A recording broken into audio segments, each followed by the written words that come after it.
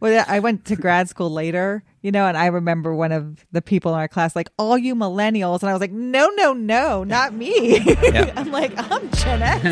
Don't be calling me.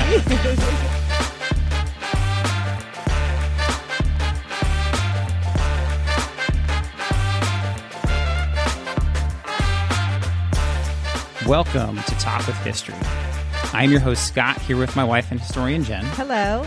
On this podcast, we give you insights to our history-inspired world travels, YouTube channel journey, and examine history through deeper conversations with the curious, the explorers, and the history lovers out there. We are chatting today with Matt Beat from the Mr. Beat YouTube channel. Welcome, Matt.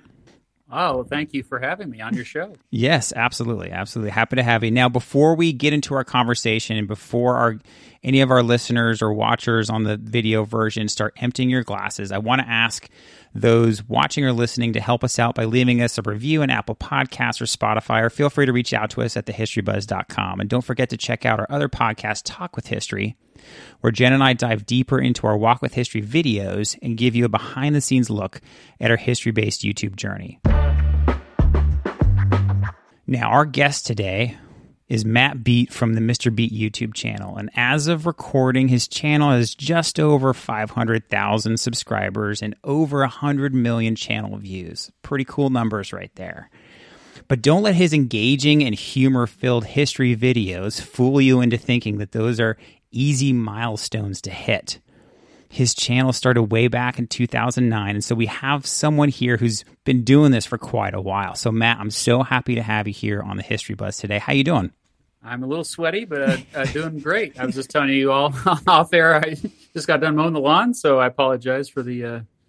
Well, you can't smell me at least, so that's good. There we go. And that's the reality of the life that we live as people who work full time, but also do things like YouTube and podcasts and things like that. So, Matt, can you tell us and our listeners a little bit about yourself, maybe where you grew up and kind of how you came to be so passionate about history?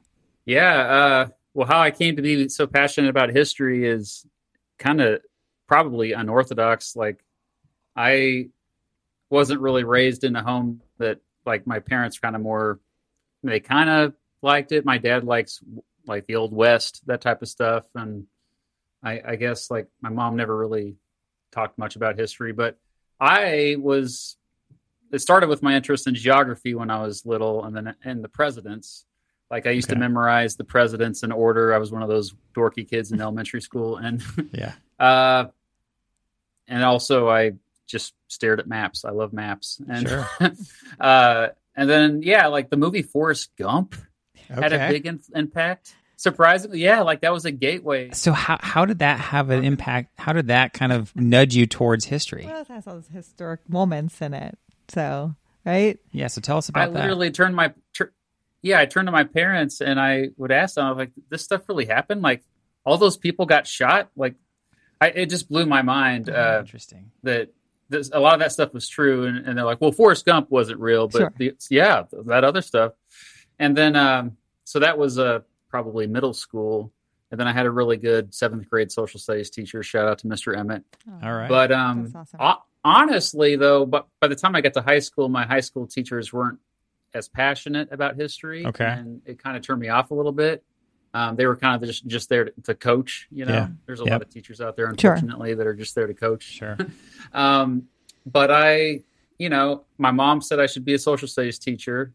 And because of that kind of bad experience in high school, I was like, why would I want to go back to high school? Yeah. And so I ended up going into journalism. Oh, okay. So I was in TV and radio for a while. My first degree is in journalism. Oh, interesting. At the University of Kansas. Cool. I'm from Kansas. Okay. Raised just outside of Wichita, which is south central part of the state. We've been there. And To nice, Wichita. you have? We've been actually? to Wichita. We went to a wedding in Wichita. Yeah. We had a friend get married there. Mm-hmm. I started in broadcasting. I loved radio, but that's about the time in the early aughts that radio was kind of becoming automated. Yeah. And so it was all computers that was playing. Like people thought that, DJ is still, the era of the DJ was over. Yep. And so I kind of had like a quarter life crisis in my mid 20s, and I went back to school and I that's when I was like, you know what, maybe my mom was right.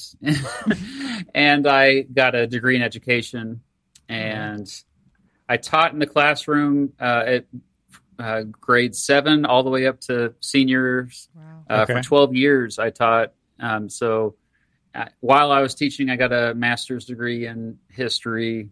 But this whole time I was teaching, which I began teaching in 2009. Okay. You mentioned earlier my channel started in 2009. That's right. Well, the reason why I started the channel in 2009 was not because I wanted to be a YouTube star. I uploaded a private video for my actual students. Like no one else was ever meant to see the video. Sure. And so it was about the Compromise of 1850, and I was just being silly with my brother, and I forced Mrs. Beat to film, and I still forced her to help me out with the channel.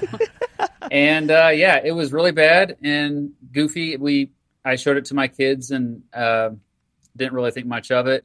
And then one day I just randomly decided to make it public, but then I noticed that I came back to check on it maybe a year or so later, and I was like, it had like thousands of views. Huh. And I realized that it's like, of course, because what's happening is teachers from all over the country, maybe even the world, are searching for this kind of somewhat obscure topic, the Compromise of 1850. And they're trying to find something more engaging to teach their students with. Yeah. And so I was like, that was really when a light bulb went off, and I was like, well, maybe I should make more of these. And then also for my students anyway, because they're fun. It's like combining my love for social studies and my journalism background. Yeah, absolutely. And so I published other ones. And then from there, it just kind of grew slowly. But I didn't make any of my videos public, or like I didn't like kind of try to take it more seriously until at least 2013. That's when I was like, maybe I should try to. And that's when I realized you could also make money from it. Yes. Yeah. Which in 2013 it was chump change. It was, cents at that point. But Sure. About 2016 is when I realized it would be a side hustle where I could quit coaching, and I was coaching tennis and basketball. Okay. And I was like, yeah, fine, this could be my side hustle for the rest of my career. I could teach because I love teaching.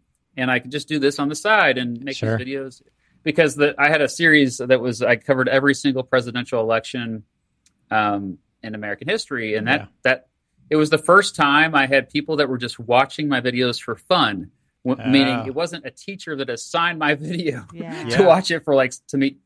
That was another big moment. And then actually last year, the channel has grown so big that I now do this full time. Oh, wow. So I quit the classroom last year. So you went full time last year. That's pretty incredible, and that speaks to one. I think you're part of it is longevity, right? You've been chipping away at it, and that's what people say all the time, especially when it comes to YouTube type stuff. Is like it's typically 99% of the time not an overnight success thing, right? You're the perfect case of that. Like, it's taken, over 10 years, right, to just do that. And obviously you weren't kind of going full bore at it as a side hustle for the first couple, but it's taken time. You've gotten better. You combined your skill and knowledge of kind of some journalism and history and things like that. So that's a really cool story of kind of how that came to be. So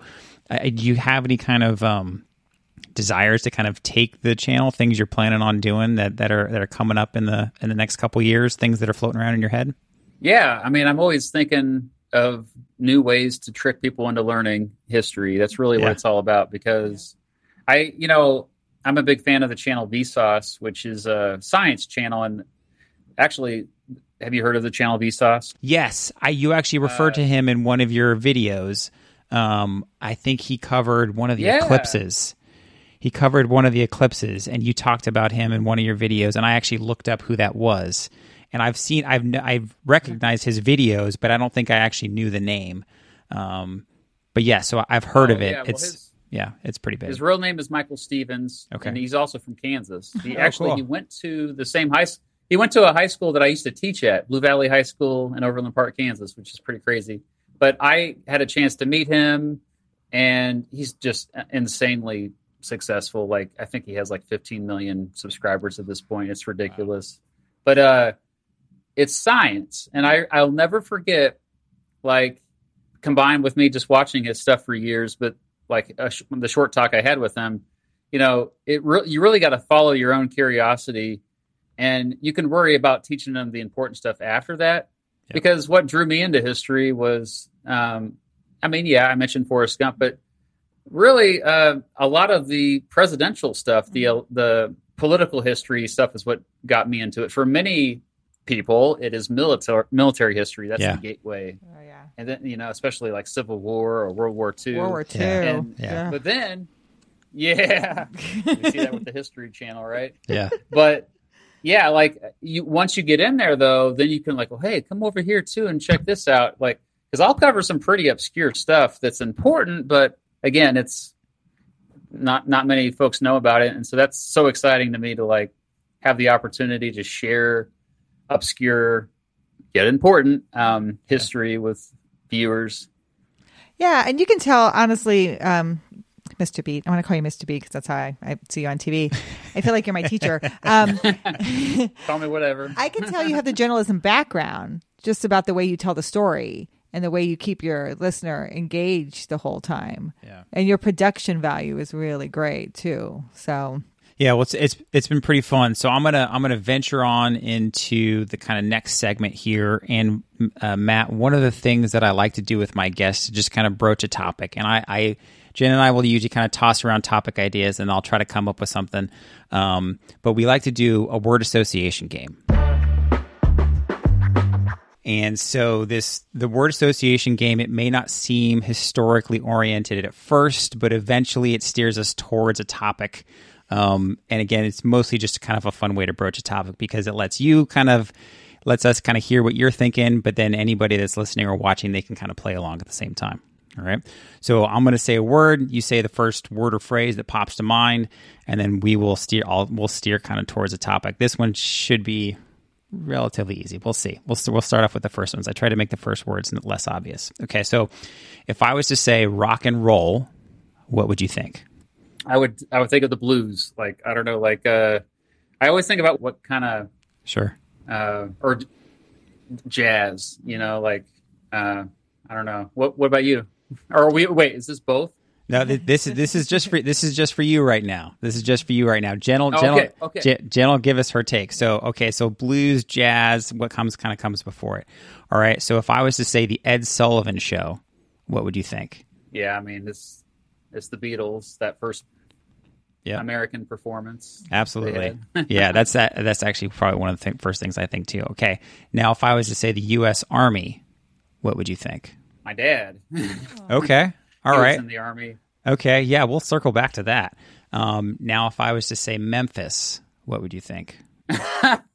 Well, blues again. Yeah. And barbecue. Okay. Mm-hmm. All right. And this last one, I think will steer you right towards the topic we're going to talk about. And if I was to say Graceland, what would you think about? Oh, yeah. Elvis. Memphis, there we go. Actually, I wanted to say Elvis for the rock and roll, but then I was like, nah, I'm gonna go broad. That's what Jen did. Jen said Elvis for rock and roll. Yeah. So usually he asks me these first, and he's like rock and roll, and I said Elvis, and he goes, "Oh my gosh, you went right to it." And I said, "Well, it's kind of been on my mind with the movie and stuff." Yeah. So for those following, right, I started off with rock and roll, right? Elvis, right? Yes, he's kind of the king. The Ed Sullivan Show, obviously Elvis was on the Ed Sullivan Show. The U.S. Army, Elvis did get drafted and go in the Army for a couple years.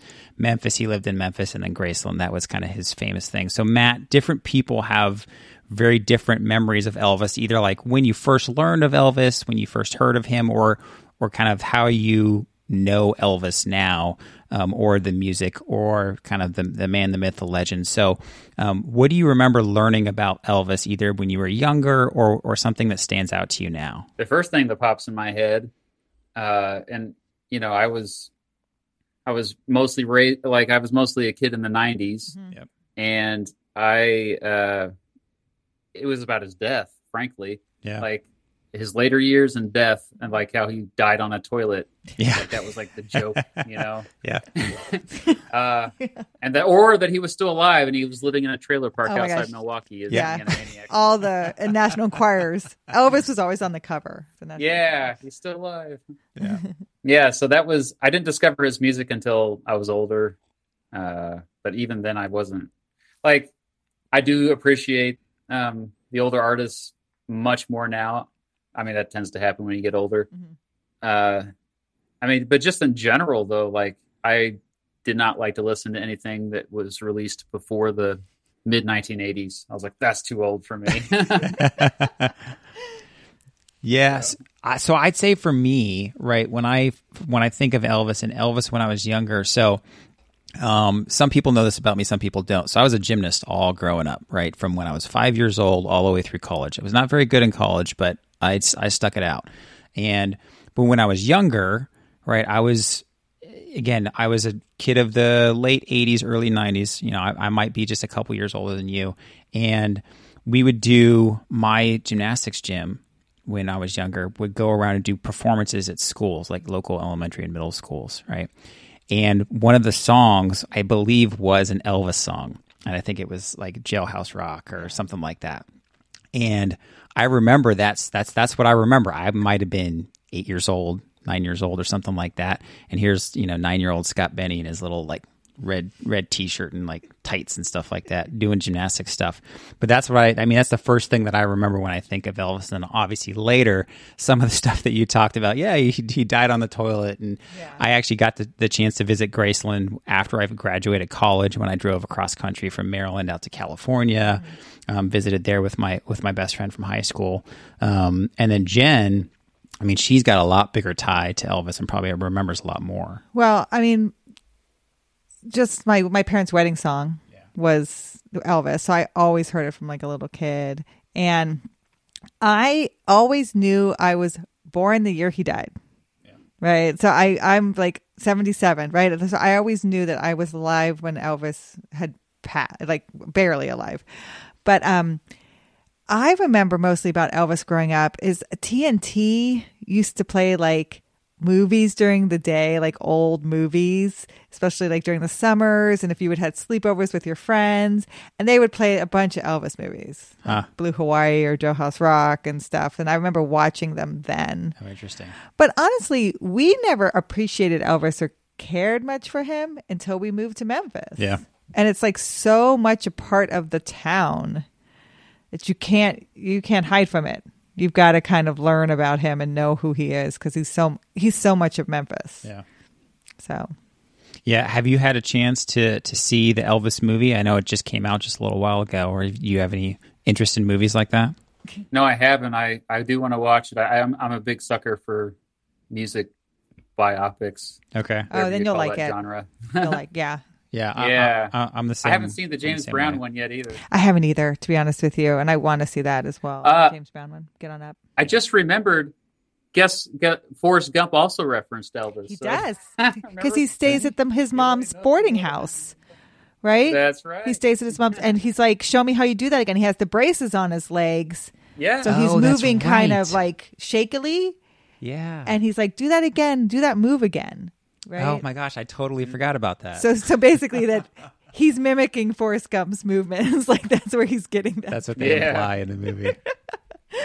He was so like his mom was so horrified by learning more about it. So we did a Talk with History podcast, and Jen kind of gave us kind of her historian's take on kind of some of the accuracies or, the liberties they took in the recent movie. And she, for the most part, it's pretty historically accurate. But like a lot of movies, they compress a lot of events. Sure. And he sang a song in 1950, whatever, that he didn't actually write until 1960 or something like that. Yeah. But learning more and more about him is just so interesting about the cultural impact. And like Jen said, living in Memphis, we were out there for the 40th anniversary of his death.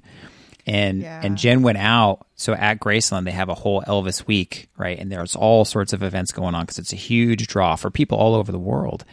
And she went out there for the 40th anniversary. So kind of like what you do, Mr. Beat, and you like stop people on the street and ask them like, what does this mean to you? What do you think about this? I went there. They shut down. Have you ever been to Graceland before? No, I have not. You have to come out. I'll take you personally. Yeah, I do. They shut down. So the street in front of his house is a pretty busy street. It used to be a Route 51, and they made it Elvis Presley Boulevard. And they shut down the whole street.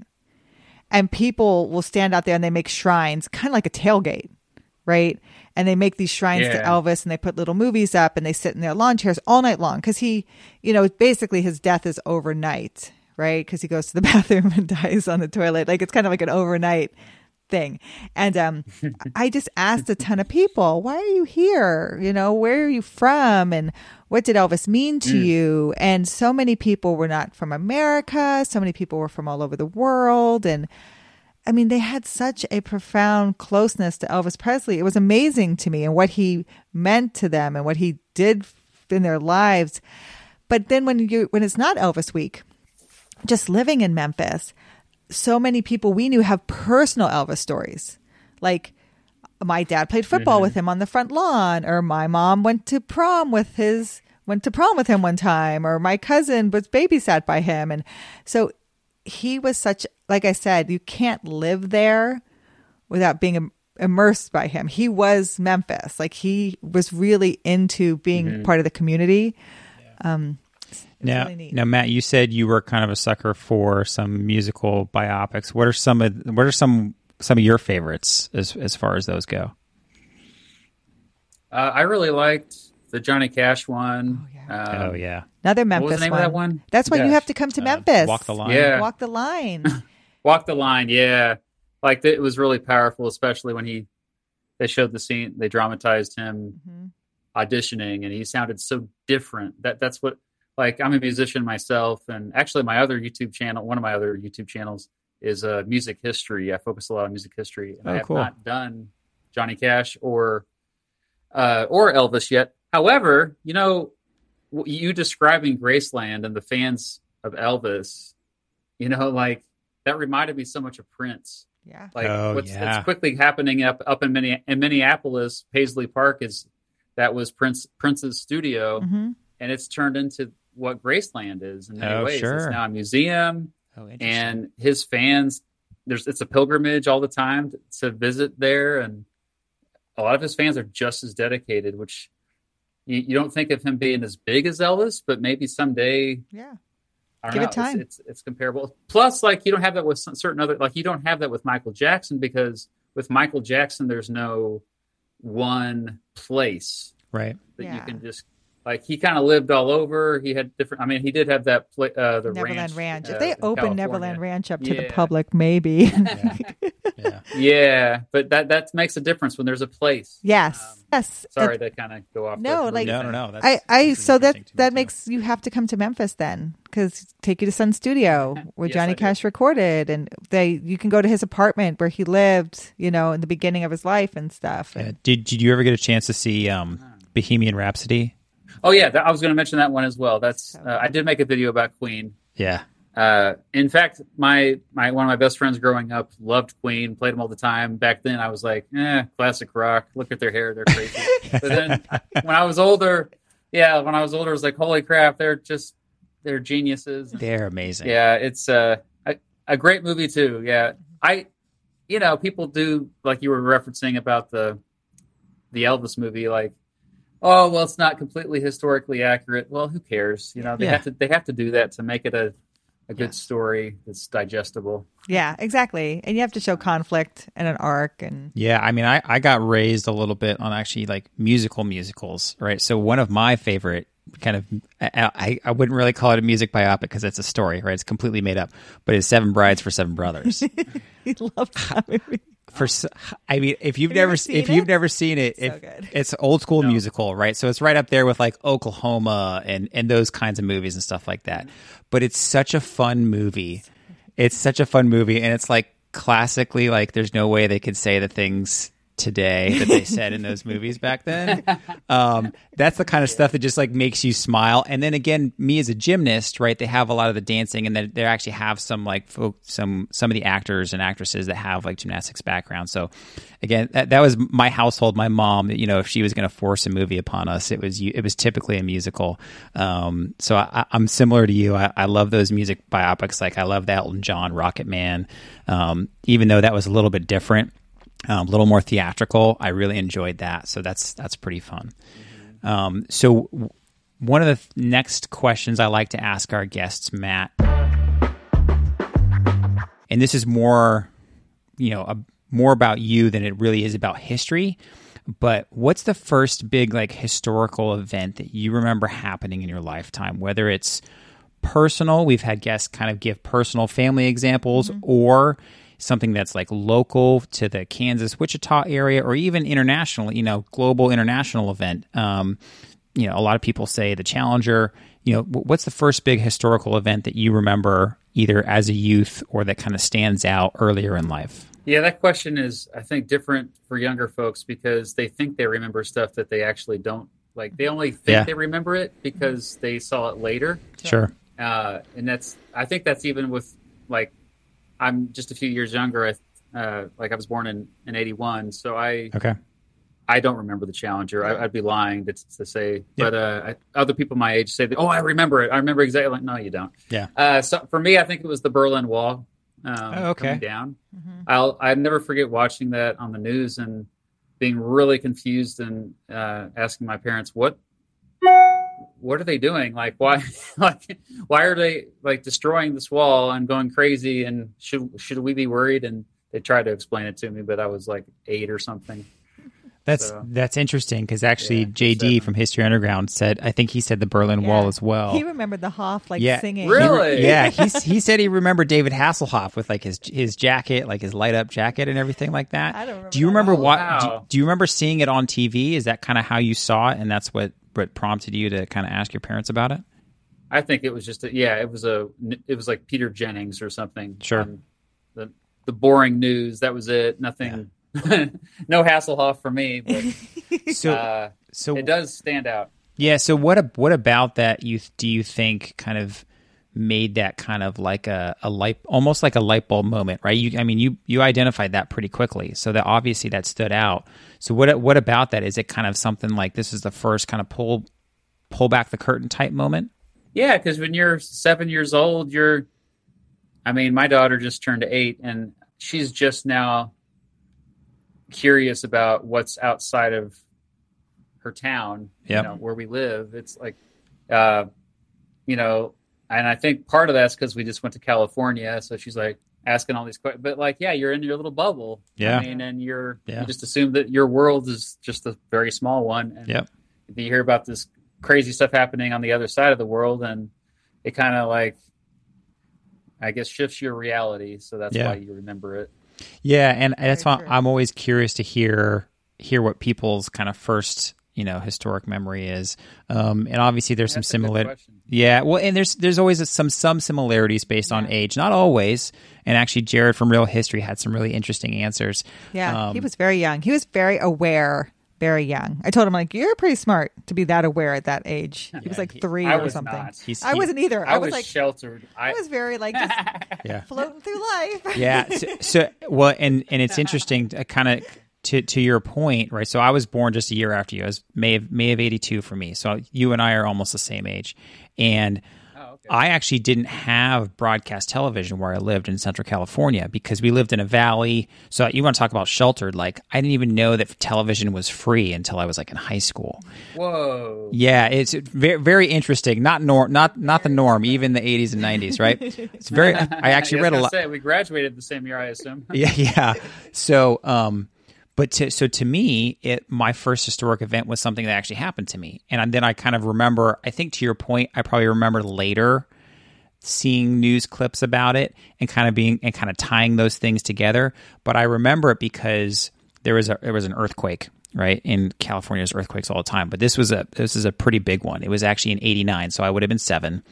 And this one was big enough to actually, topple homes over, not where I was living, but in the Los Angeles and the San Francisco area. And I actually remember kids,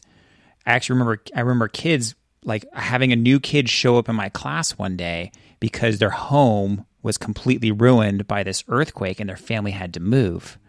And so to me, it was a personal thing because we didn't really have the news in my house and stuff like that. But to your point, makes sense. Yeah, to your point, right? Is I was about 7 or 8 years old, and then all of a sudden you're like, oh, there's stuff that happens outside of my tiny little bubble right here. That's my world. So actually Chris Witt from Witt Dock Cemetery Tours, we did just an audio one with him, and he remembered the earthquake because of the World Series as well. So that's funny. So she's the only one so far on this podcast that doesn't remember that. I'm older too. So I was probably like 10. Do you remember the Berlin Wall? What was? We're Xenials here. Yes. 77 to 83. It's a very special. It is. There's something weird about our age. I know. If you're born between 77 and 83, my wife's 83. Yeah. Like you don't quite fit into millennials or Gen X, do you? Yeah. I feel like you got the best of both. That's what I say. You can kind of grab both. We understand, are not afraid of technology, but we have like the good solid work ethic of the Gen Xers. Yeah. I guess that's what we like to say. Yeah. I'm just making that up for myself. I think Gen Z actually gets a bad rap because I had Gen Z students, and some of them like amazed me, like their work ethic was just insane. I'm like, I wasn't like that when I was in high school. That's you true. Have 2 jobs outside of school. Like, what the heck?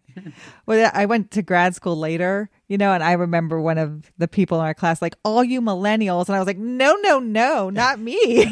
I'm like, I'm Gen X. Don't be calling me. Yeah. I didn't want to be associated. No, I'm not a millennial. Yeah.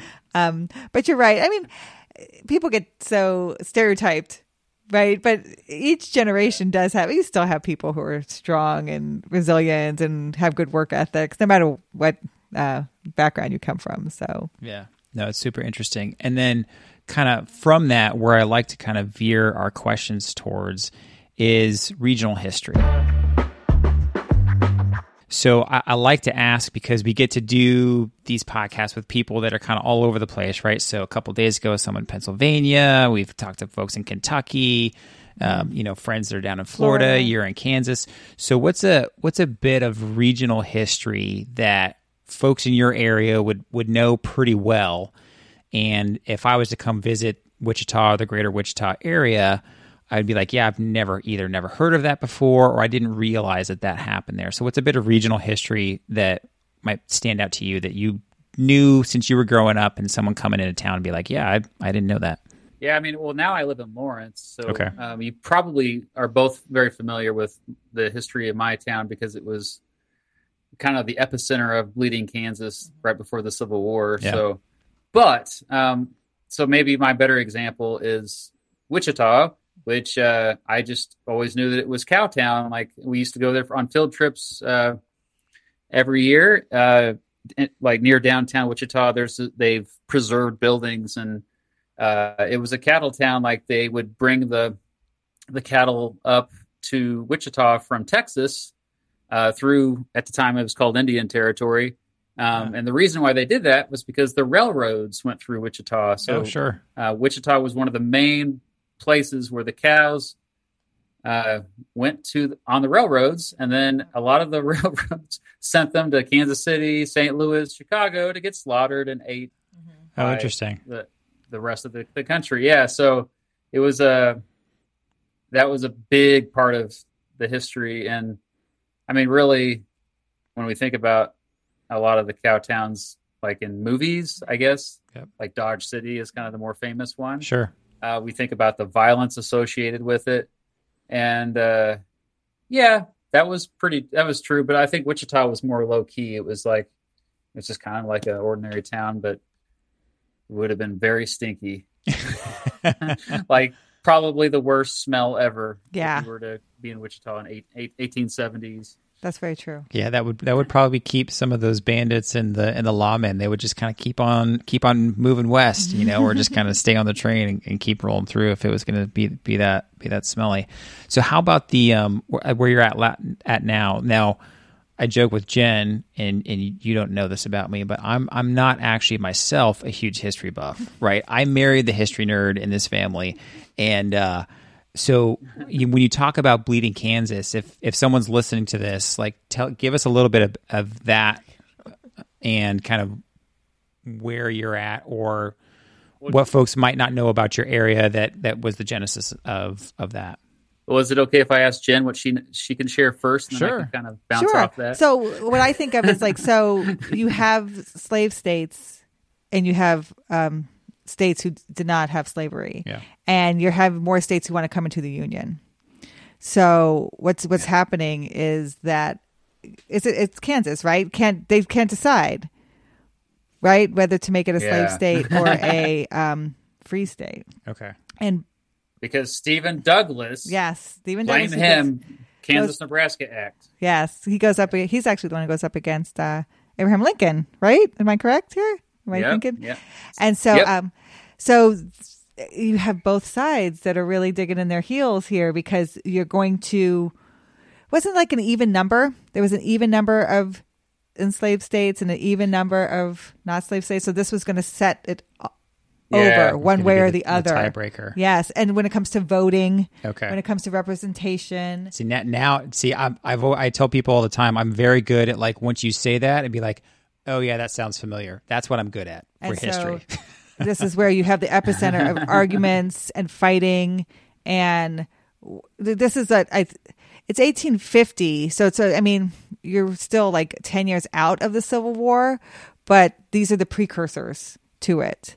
So Matt, a lot of times with the regional stuff, sometimes locals, right, like yourself, will have either a slightly different take, right? Like as you live in the South, like we've lived in the South, sometimes people down in the South have a little bit different take on different parts of history. Is there something for locals there? They either I'm trying to remember, like typically say like, oh yeah, everybody knows this, but we know it's that type thing. Is there a little bit different take for locals on? Yeah, I have a video on this. It's why Kansas and Missouri hate each other. Okay. And so Lawrence was the first major town that was established by the Free Staters, as they were known, because after the Kansas-Nebraska Act was passed in 1854, they kind of said the heck with the balance thing. They just said, hey, popular sovereignty. So you just move out there, you guys can all vote on it once you're out there. And so I think it's one of the worst laws in American history because it led to all this, not just fighting, terrorism, essentially. Wow. And so you had, but Lawrence it was known as the Free State. Like they wanted to make Kansas a free state. Mm-hmm. And then you had Lecompton nearby, which still exists. It was a town started by, we call them bushwhackers, and Free Staters were called Jayhawkers, which is what the mascot for the University of Kansas State is the Jayhawk. That's neat. Yeah.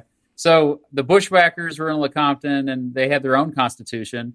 And then there was Topeka was another Free State Jayhawker town. They had the Topeka Constitution. There was like three different constitutions competing for us to become a state by 1856. That same year, 1856, the town I live in, Lawrence, was burned to the ground by pro-slavery Missourians. Wow.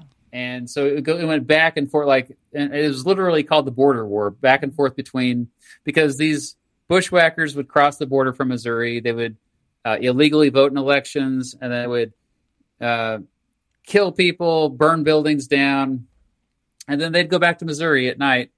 And so that's why John Brown came out here, and he joined the Free State side. And like a lot of people call him a terrorist as well. He would do the same thing, and Jayhawkers went to the Missouri side. They burnt down Osceola.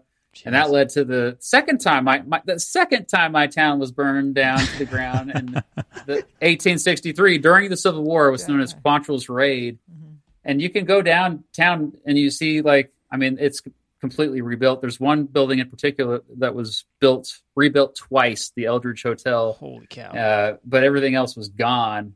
And so, if you, even to this day, we hate Missourians. It goes back to those slave-holding Missourians. And the high school that is nearest to me is called Free State High School. Mm-hmm. My favorite brewery in town is called Free State Brewery. Gotcha. Oh, wow. So you see it. A lot of historic names. And see, that's the kind of stuff that I find interesting because, again, right, I kind of remind folks who are listening to this podcast that, I'm learning history not like you guys learn history. I'm learning history from Jen, from you, as I'm kind of producing this stuff, right?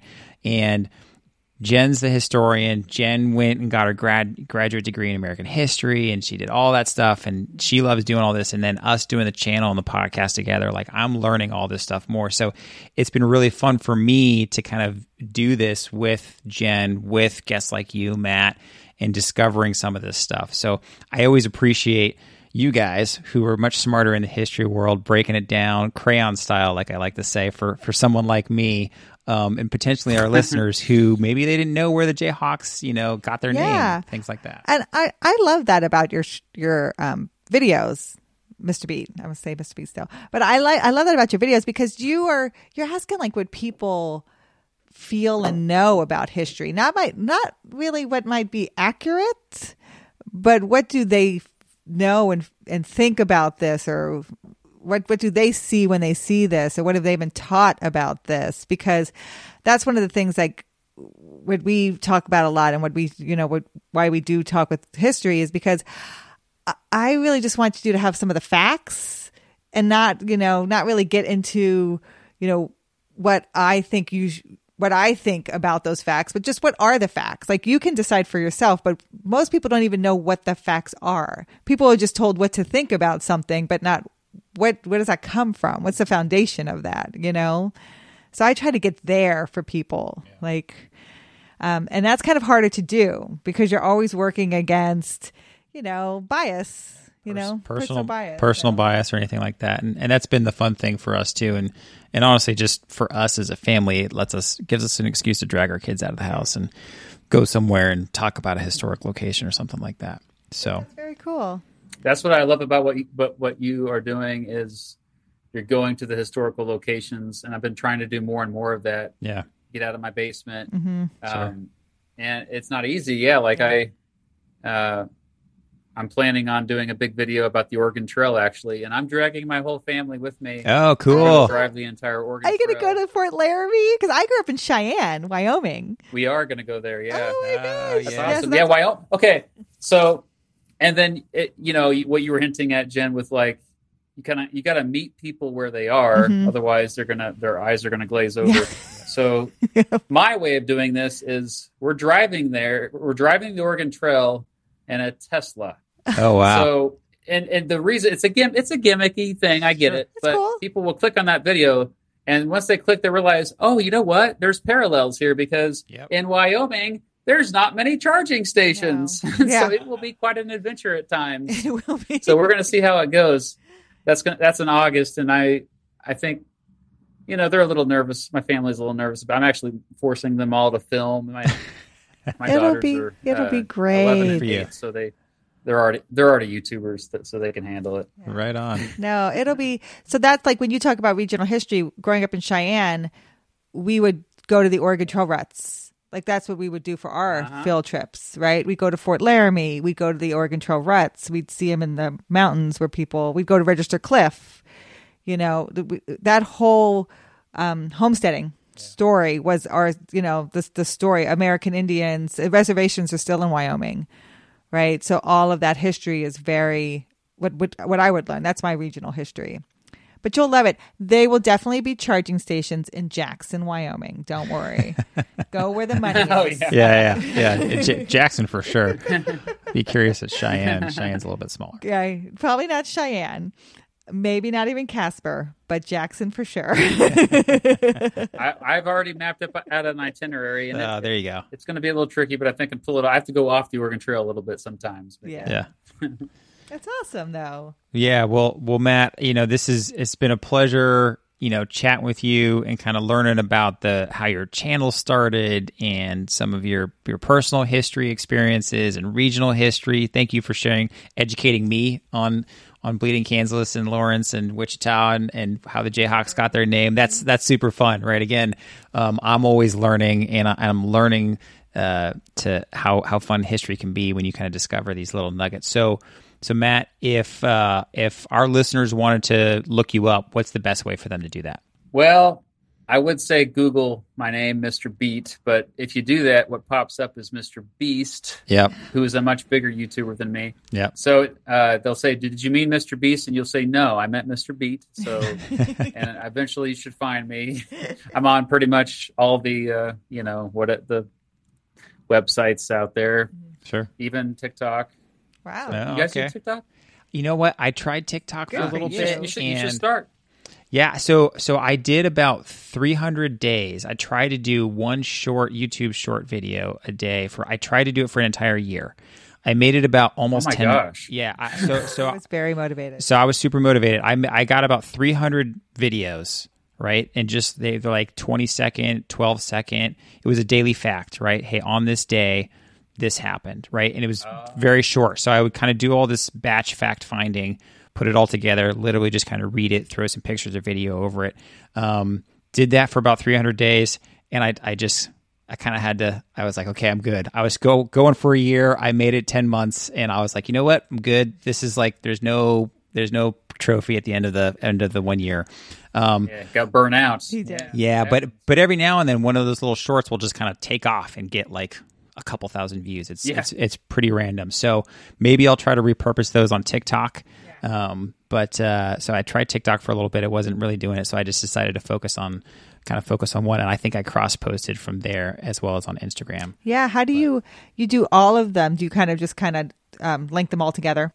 I post the same exact video to shorts as I do as TikTok. And they always do better on YouTube shorts. Probably I already have an established audience on there, so that makes sense. But yeah, no, I mean, you never know. You got to keep looking for new ways to younger generation. Actually, there's this shout out to this. There's this Kansas teacher who's they're what they're doing. Every single county in Kansas, they're looking up how that county got named, which I think is a genius idea. That's a great idea. Can't remember the name. I was going to give him a shout out, but you might be able to find it on TikTok. So stuff like that. Yeah, that's great. Yeah, I thought the daily facts thing would have had a little bit more traction. And I was like, man, I was in month 8, month 9. I was like, man, this just isn't taking off. I had a couple that would pick up some traction. I had one that got maybe 80 to 100, that close. It's creeping up on 80 or 90,000, like one of my shorts out of 300. So I was like, that juice might not be worth the squeeze. So I backed off a little bit. Jeez. So, but it was fun, and I still dabble with the shorts every now and then, but I kind of just had to kind of pull back for a little bit, and we wanted to do the podcast a little bit more because Jen and I actually just really enjoy doing this, and then it's something we can do together. Gives us an excuse to reach out to folks like you, and thank you again to your wife for inviting me into the Slack. She was